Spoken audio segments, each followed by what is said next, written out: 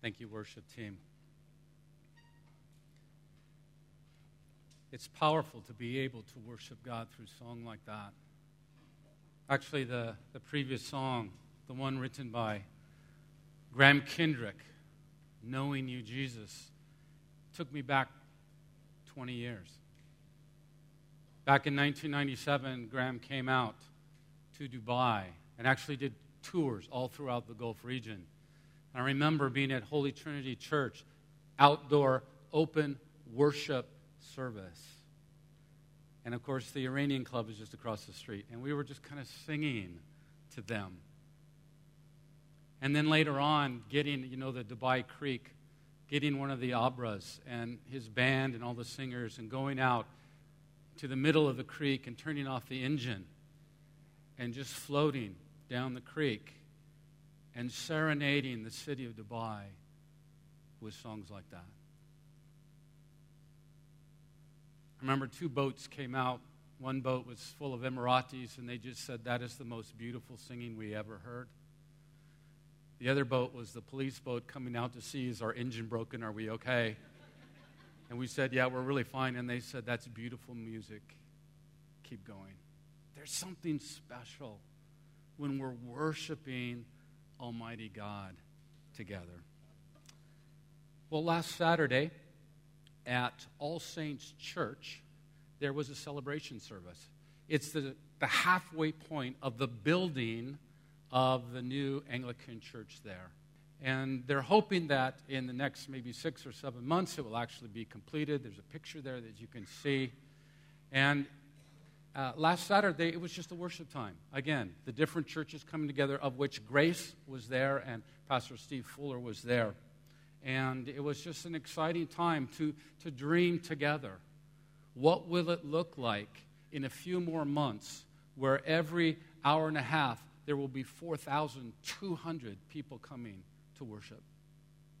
And then as they go out, 4,200 more will come in, and you know how it works in places that don't have the privilege of having their own place like we have here. But last week, we talked a little bit about going deeper. And a fun thing for me this week was actually talking to a few people. And they were sharing with me what God had told them in their lives of how they need to go deeper. And I would imagine that God has been speaking to many of us here. And I would just encourage you, before you go home today, just grab somebody else and say, "You know what? This is what God has been sharing in my life." And just bless someone else with that. One of the things that God challenged me with to go deeper is just to have more time in prayer, more time seeking His face. And I'm encouraged about the prayer team. I'm encouraged about on Tuesday night there's a community prayer time for the church. And that's something that Teresa and I want to start going to. And then we also found out that actually Tuesday is a day of fasting for those who would like to. And I just felt like, hey, count me in. I want to be part of that. Praying, fasting for the church. And I remember just talking with those who were telling me about the fasting. And I said, well, what do you mean when you say fasting? And they say, well, it just means that we only have liquids from the morning until the evening. And then we have a meal together. And being the spiritual giant that I am, I said, does milkshakes count as liquids? And the vote was 3-1. I was the one. So I lost on that one. But this sense of what God wants to do in our own personal lives as we come closer and joining hands with Him on a more regular basis. And just to reinforce that message for me, I got a letter from a friend yesterday, and in it he had a quote. And it was just one of those quotes that just pierced me like an arrow. And it was a quote from Samuel Chadwick, who was a minister back around 1900. And this is what he said about prayer. The one concern of the devil is to keep Christians from praying. He fears nothing from prayerless studies, prayerless work, and prayerless religion. He laughs at our toil, mocks at our wisdom, but trembles when we pray. Father God, as we even begin to think what it means for us to enter into your throne room when we come with our requests, and you describe our requests as golden bowls just full of incense that is coming before your throne. Lord, help us to hold hands with you every minute of every day, talking with you throughout the day for our friends, our marriages, our homes, our neighborhoods, our work. Lord, we just want to see your will done in our lives. We want more than anything else to know you and to love you. Help us in that, we ask, in Jesus' name.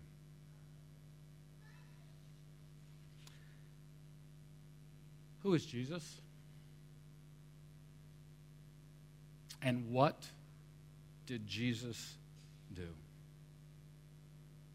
Throughout this journey through this passage this morning, we're going to have a picture of the cross. And on that cross, we're going to be putting the nuggets that we learn about who Jesus is and what Jesus did. But who is Jesus? This actually is a very important question in the world. And when you go out in the workplace or out on the street, you're going to find all kinds of different answers of who Jesus is. The Mormons will say that Jesus is one of Elohim's spirit children. He's the spirit brother of Lucifer. Jehovah's Witnesses will say Jesus is God's created son. He had a beginning. New Agers will say that Jesus is an avatar or an enlightened messenger. In Islam, they will say Jesus is one of God's highest ranked and most beloved prophets. Secularists will say Jesus was a good moral teacher. Actually, we get that one a lot. Jesus was a good moral teacher.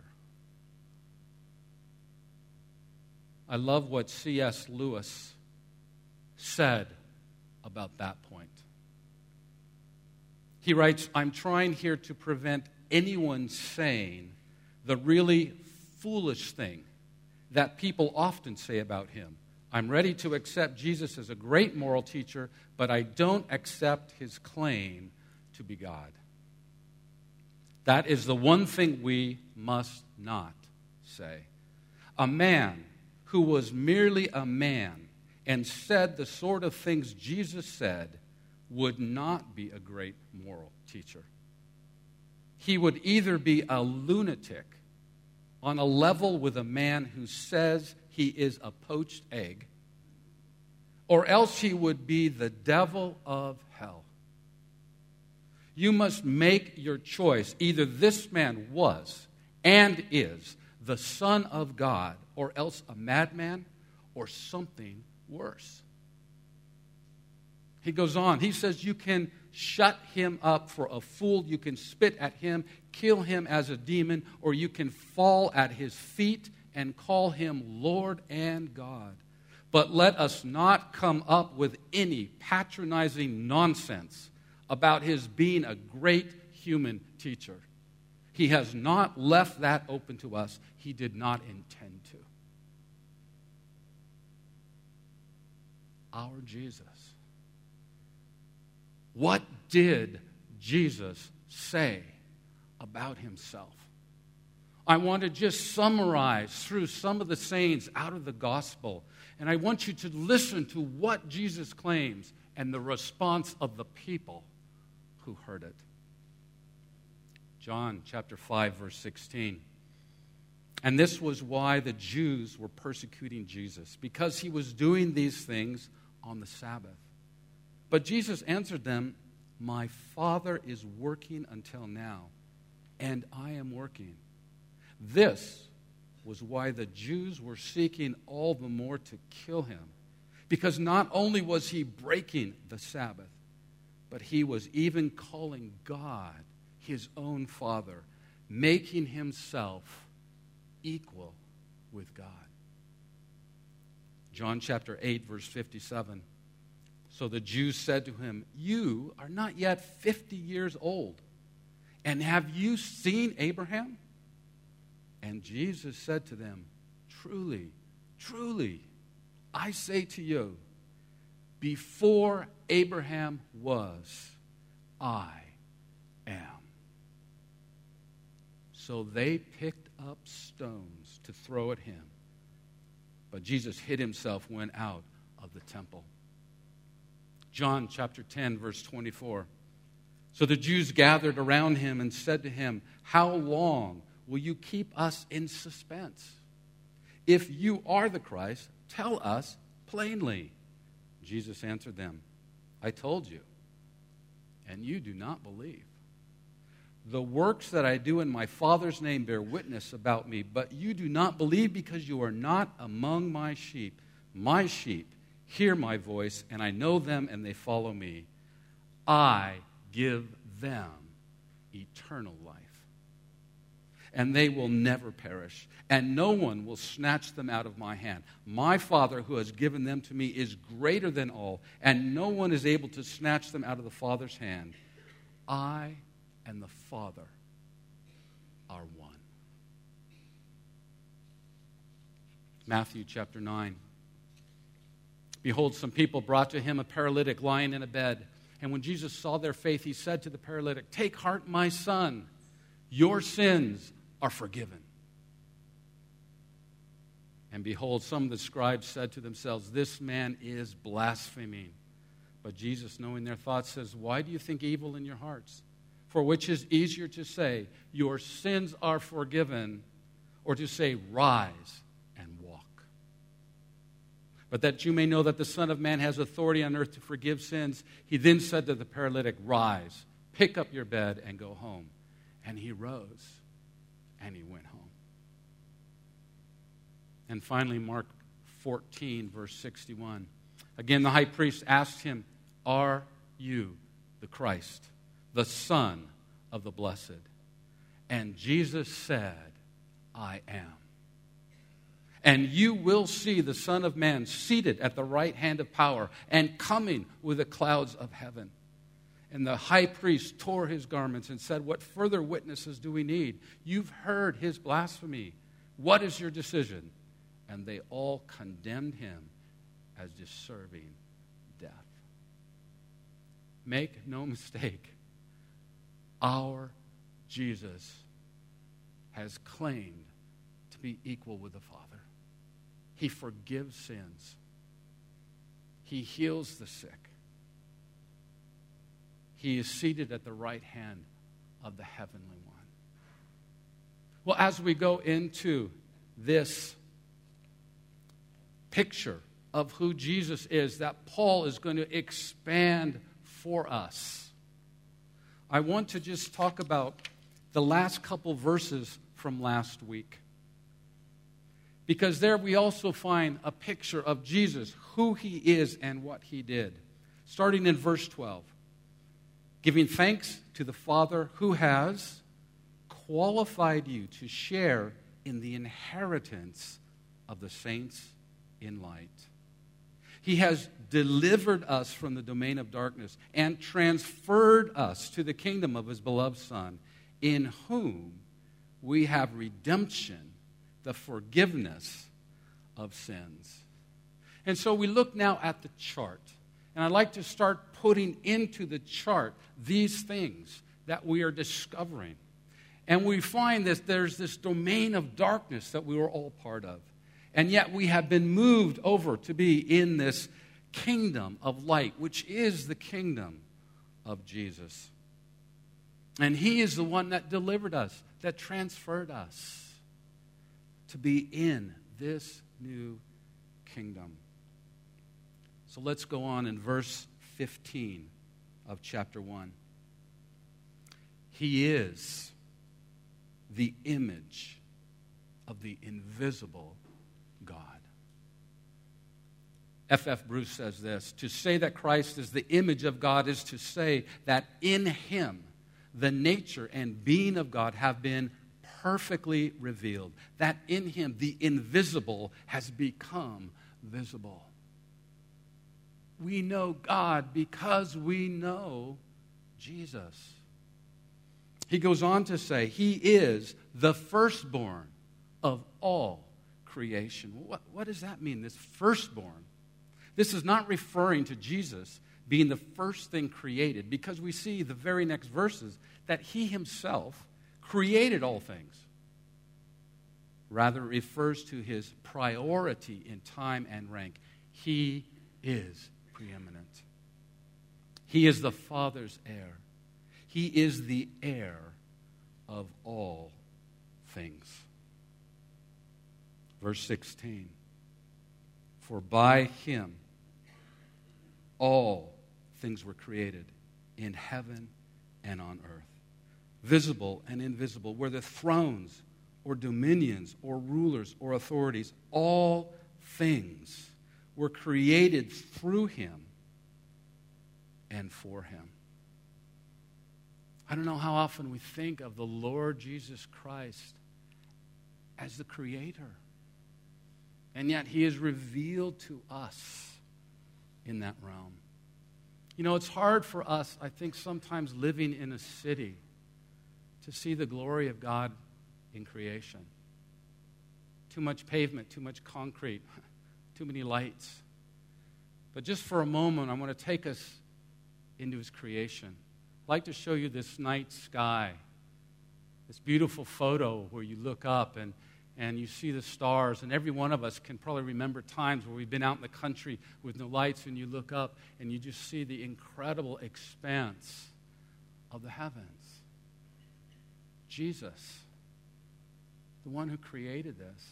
And in this particular picture, as you're looking and you see this bright band, that's what we call the Milky Way. And what we're actually doing is we're looking back into the center of our own galaxy, the Milky Way galaxy. And that's why that strip is so bright as it goes through the sky.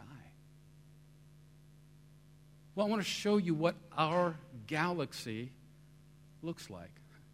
This is a picture of galaxy M81. Obviously, it's not the Milky Way. Our galaxy is just like this galaxy, a spiral galaxy. This is not a painting. This is not a drawing. This is an actual photograph that was taken by the Hubble telescope. And we just see the incredible, awesome glory and beauty.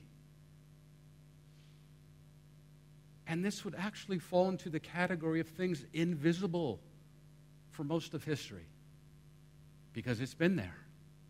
But until we had these tools today, we couldn't see it.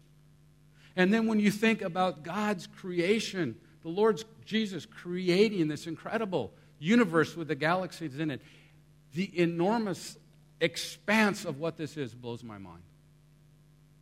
Because when we begin to even think, how big is this galaxy? We have to create new terms to even talk about it. Because when we talk about the distance of a mile or the distance of a kilometer, we can't use it for things this big. So you know what they use? They use a term called light years. And what that time represents, or that distance, is that in a year, light travels this far. Well, light travels at 186,000 miles per second. 300,000 kilometers per second. And so when you think how far light is traveling through those seconds, minutes, hours, weeks, months, until a year, it is a phenomenal distance. You turn a light on the moon, and it takes about 1.3 seconds for us to see it. About 8 minutes for light to come from the sun to us. But now when we apply that to this galaxy, the breadth of that galaxy, for light to go from one side to the other, would take 100,000 years. brothers and sisters, this is our God.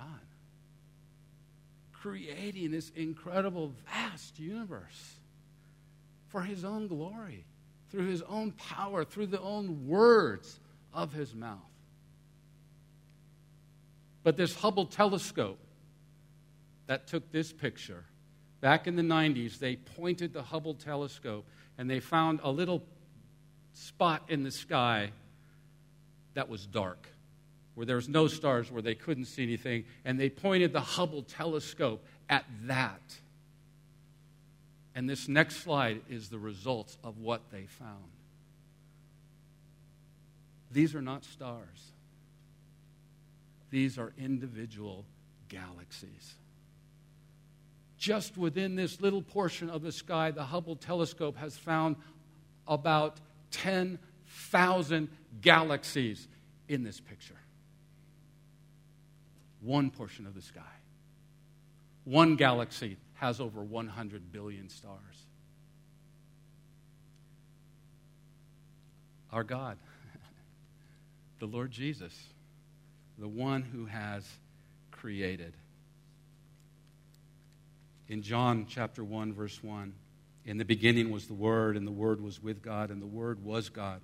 He was in the beginning with God. All things were made through him, and without him was not anything made that was made. In him was life, and the life was the light of men. The light shines in the darkness, and the darkness has not overcome it. Well, as we carry on in Colossians and what Paul is teaching them about who Jesus is and what he's done, beginning now in verse 17, and he is before all things, and in him all things hold together. And he is the head of the body, the church. Our head, your head, my head. You know, the thing that makes it so special to be part of the family of God is knowing that we're all reporting to Almighty God. But as Jesus is the head, it also challenges us in how we treat brothers and sisters in different churches or denominations or even historical Christian traditions. There is only one Lord. There's only one Savior. There is only one church, one people of God, one body, and one bride that will be taken to heaven.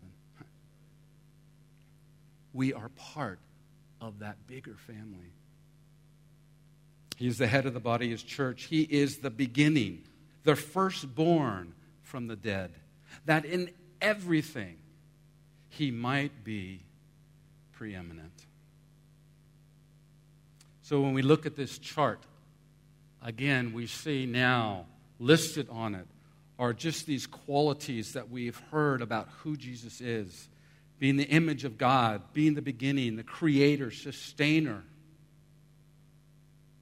Things that are answering that question, who is our God?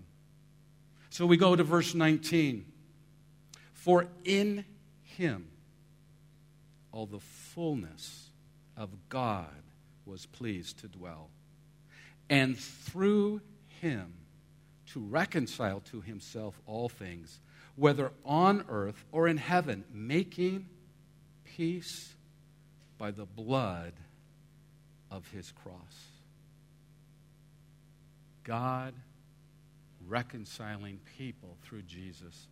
That word, reconcile, it means to reestablish proper, friendly, interpersonal relationships after these have been disrupted or broken. Our relationship with the living God, it was broken in the garden. There was total separation between a holy and righteous God and us as sinful people. Who is Jesus? What did he come to do? He came to bridge the gap. He came to be able to restore the relationship. But the truth of the matter is, we were not able to restore that ourselves. There was nothing that we could do. It had to come from God. It had to be God reaching down into the gutters to pull us up. And he did that. But it cost.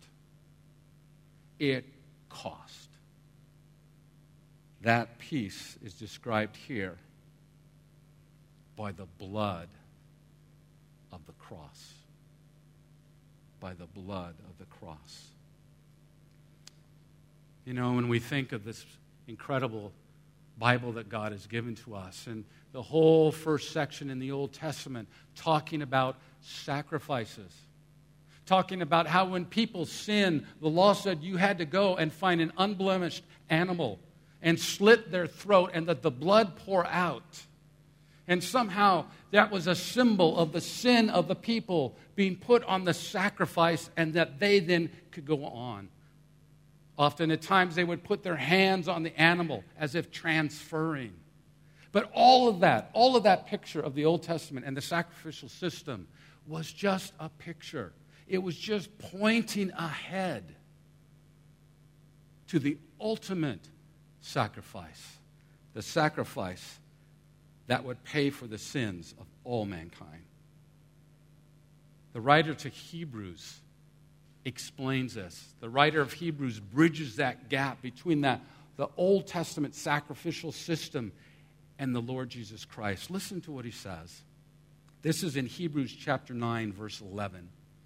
But when Christ appeared as a high priest of the good things that have come, then through the greater and more perfect tent, not made with hands, that is, not of this creation, he entered once for all into the holy places, not by means of the blood of goats and calves, but by means of his own blood, thus securing an eternal redemption. For if the blood of goats and bulls and the sprinkling of defiled persons with the ashes of a heifer sanctify for the purification of the flesh, how much more will the blood of Christ, who through the eternal Spirit offered himself without blemish to God, purify our conscience from dead works to serve the living God. I love the picture of that verse because it brings in the Godhead. It brings in all three persons of the Holy Trinity into that function of our salvation. How much more will the blood of Christ, God the Son, who through the eternal Spirit, God the Spirit, offered himself without blemish to God, God the Father, for us. He continues down in verse 22.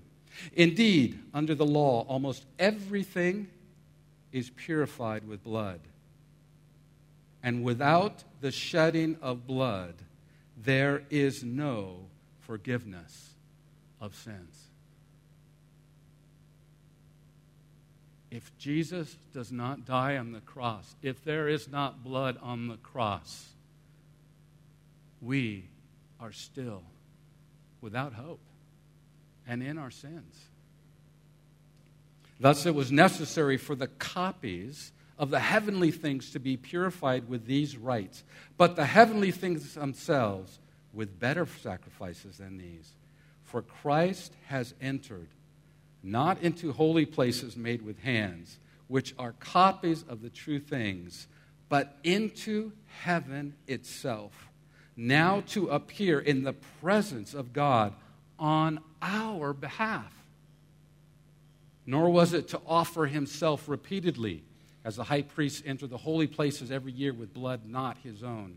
For then he would have to suffer repeatedly since the foundation of the world. But as it is, he has appeared once for all at the end of the ages to put away sin by the sacrifice of himself. This was the plan. This is what he came for. Jesus came to die. And we saw that through John the Baptist, the prophet, before Jesus even started his ministry. And John the Baptist saw him, and what did he say? Behold, the Lamb of God, who takes away the sin of the world. Well, we go back to Colossians, and we pick it up in verse 21. And you, who once were alienated and hostile in mind, doing evil deeds, he has now reconciled in his body of flesh by his death in order to present you holy and blameless and above reproach before him. If we just fill that information onto the chart and we see what Christ again has done, taking us. We were people hostile to God. We weren't nice people. We weren't good people. We were against the things of God, doing evil deeds, alienated from him. He's restored the relationship with God through his death. And I love the way it says to present us. Can you imagine that there's going to be that time in the future where we are going to be in heaven? There's going to be God the Father. We are going to be presented by the Lord Jesus Christ. Not as the sinful people we are, but he's going to say, this is Kevin. This is Cole. This is Ruth. And they're covered with my blood. I paid the price for them. And they stand now holy and blameless and above reproach. That is what Jesus accomplished on the cross. Well, we come down to verse 23.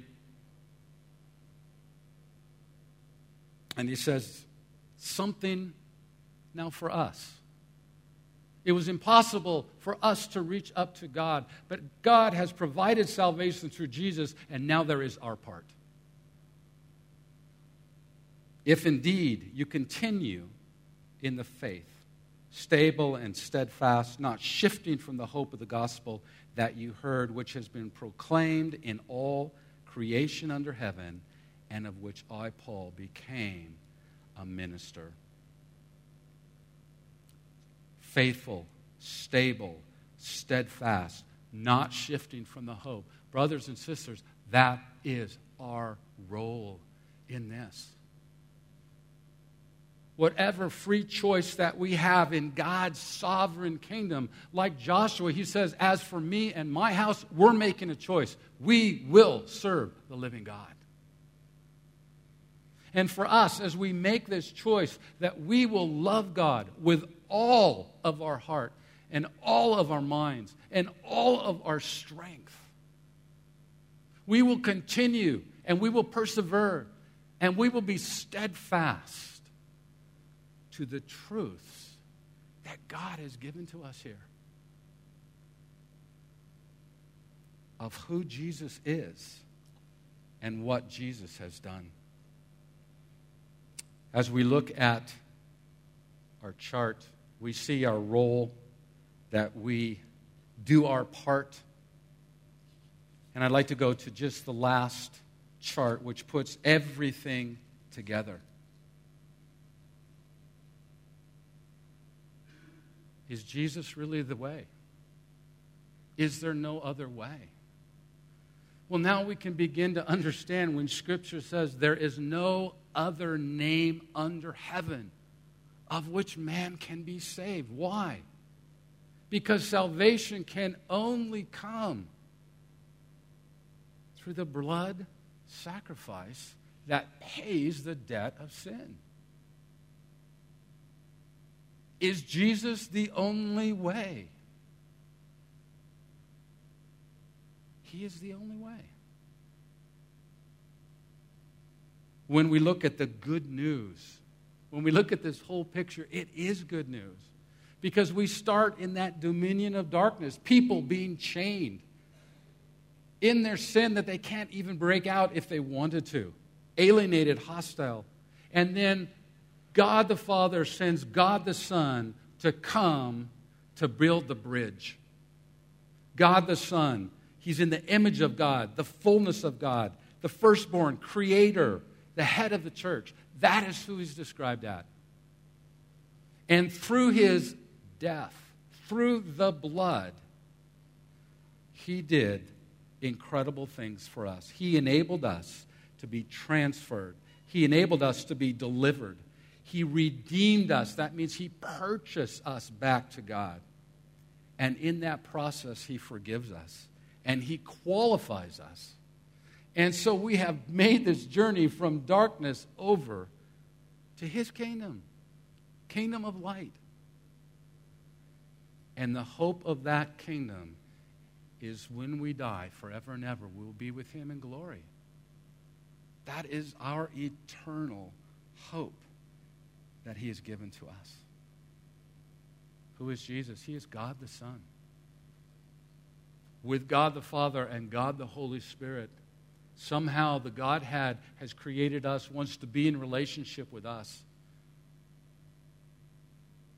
And when we messed up, God provided that way for us to come back fully into relationship with him. And I love how Revelation talks about heaven, because it talks about us being with God face to face. The relationship restored, paradise restored, the harmony, the love restored, the way it was designed in the beginning. That is our Jesus. He is our hope and our salvation. Father, as we just come before you, reading these words, trying to even grasp what it means that you're creator and what great lengths you went to bring salvation to us, we just want to bow our heads and say, thank you, Lord. Thank you, Lord. Maybe this morning you're here, and maybe this has been the first time you've really heard or understood that this is what Jesus is all about and what salvation is all about. And you may be saying, what do I do? It's really simple. Jesus just said, what you need to do, recognize you're in the domain of darkness. Repent. Just repent. God, I'm sorry for the things that I've done for my life, my rebellion. I want to turn from that, and I want to serve you. Repent and then believe. Just say, God, I accept the truth of what has just been shared from your holy word. I accept salvation in Jesus. If you prayed that prayer this morning, come see me afterwards or come see one of the leaders in the church. Father God, for those of us that have known you and are living in this world, oh God, would you give us courage to go forward? Would you give us perseverance to be the people you want us to be in this day? Father, would you take the shackles of mediocrity off of us? And Lord, would we be passionate for you? Would we be militant for you? Lord God, because you are everything to us. Lord, thank you for this great love and the great salvation. And we give you all the praise and all the honor and all the glory. In Jesus' name, amen.